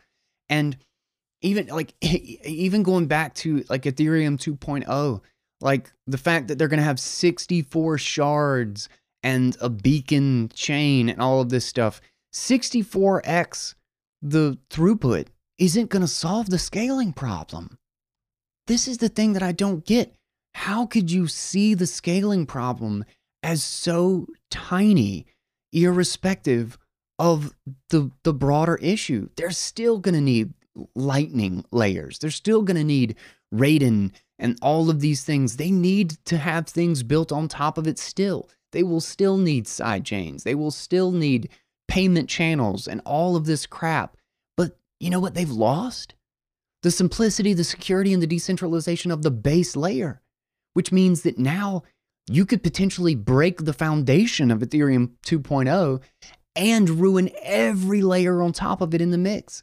Not only does your second layer run the risk of being less secure or running into problems, you run the risk of it all just being obliterated because the base layer you can't even validate. The base layer doesn't even have a tested, run in the wild and tested against adversaries consensus model. Trusting that just seems insane to me. That system doesn't have a Lindy effect. Or at least if it did, it's certainly not going to as soon as Ethereum 2 rolls out. And they will still have the same problem that Bitcoin has. With none of the simplicity, none of the Lindy effect, none of the tested in the wild against adversaries security and consensus model, with none of the validation, and they're still going to need layer 2. They're still going to need layer 3. If their scaling if their scaling solution isn't a 10,000x solution, it's meaningless. It's absolutely meaningless. I mean, ETH heads have been saying for years that Bitcoin couldn't work because it had too high fees. I mean, Vitalik at Ethereum's early days, very early days, explicitly said, you can never have an internet of money with 5-cent fees. Bitcoin won't work. This is why we need Ethereum. Ethereum's fees are like $20. And Bitcoiners have been saying for ages that if anybody comes and uses the system, there is no way to make a blockchain not have high fees. It is limited by its nature, and its security model has limitations as a requirement. It is an explicit trade-off between security and auditability, the trust in the system with the throughput. And now suddenly we're hearing that argument from Ethereans. Now suddenly they recognize that, oh, it's because everybody's using it that it has high fees. It's like, well, no shit. It's what we've been saying for years. So sorry that it got rubbed in your faces when you turned out to be wrong again. This is a bit of my tribalness here coming up. So, you know, it's a bit of a sore spot, but it's so painful to see, to hear it thrown in my face over and over and over and over again, and then be right, and then have it thrown in my face again as if they're explaining something to me. Anyway, that's why I'm a big fan of Lynn Alden. She doesn't have any of this baggage, right? She hasn't had to dealt with Ethereum arguments for like 5 years and desperately try to explain, no, you're going to have high fees. No, if it gets used, it's going to have problems, and it's going to get bloated. And then basically be told on an infinite loop that that was never going to happen, then see it all happen, and then told that, you know, I'm a hypocrite for thinking high Ethereum fees is bad when Bitcoin has fees. It's like, yeah, we've been explaining that for a really long time. It may be a slight sore spot with me. And then to cap it all off is that you're going to be able to do all of this with DLCs, with PTLCs, with the tools coming to Bitcoin, and it'll be built on a strong foundation and a solid, reliable, robust monetary token that, guess what, is perfectly 100% down to the 100 millionth of a unit verifiable by anyone with even a half-decent computer. In fact, I am spinning up an Umbral node as we speak, just because I wanted to test a new interface for it. So, I still got a lot of other notes about Ethereum 2.0, but I don't think I need to get into it. I'm just gonna rant. Let's close this one out here. Lynn Alden did a great job. I mean, this was a really fair and well thought out economic, you know, a breakdown of the elements of Ethereum. And I think the one thing that she didn't notice and or I guess realize is that we won't even need these alternative systems for these smart contracts. It might be a little bit over people's heads, but I still love my chat with Nadav Cohen from Shared Bits talking about DLCs and things like lightning pools, like decentralized exchanges and stuff are going to be perfectly possible and are perfectly possible on top of Bitcoin, even with the rather restrictive script that is built into Bitcoin. And the same thing in a Lightning Network is PTLCs, the ability to hash to any data you possibly want. It's completely application agnostic, and you can lock the transaction to that and remain, like, continue to have a failsafe to exit if anything goes wrong. So even in the case of like some problem with, you know, a smart contract or some decentralized exchange where things aren't lining up, your failsafe is to do nothing and just get your coins back. So the lack of systemic risk in building these things on top of Bitcoin, if Ethereum is building anything interesting, if any of these altcoins are building legitimate good code that can be distributed and built on top of an IPFS and run in a far more efficient way just by exchanging a small fee for the service into like an open market for buying and selling this service where there's no central coordinator. And guess what? It's going to work. It's going to work. And people are building it as we speak, and it will actually be built the right way. It will be done slowly. It will be done robustly and securely. It'll be way more efficient because you won't have to buy some arbitrary, pointless token that loses 50% of its value over the period of time that you want to use the service. So that's my prediction.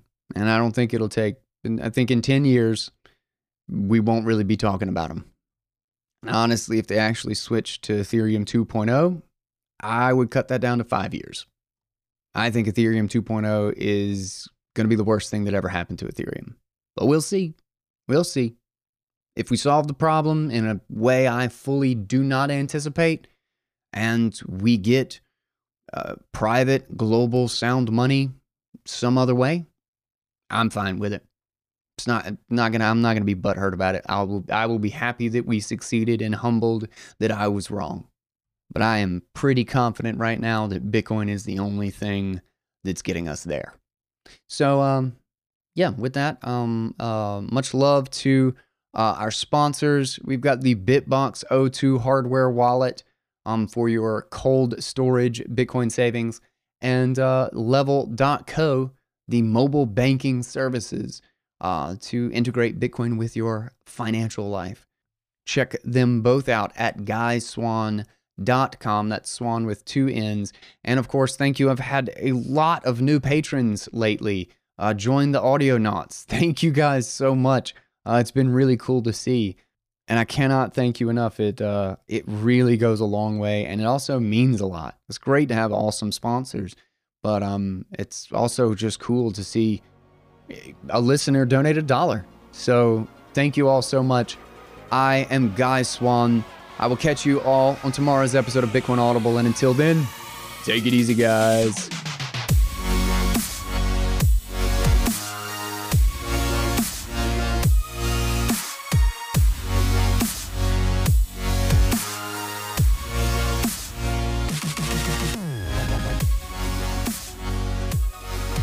This has been a 111 production, and you were listening to Bitcoin Audible on the Crypto Economy Network.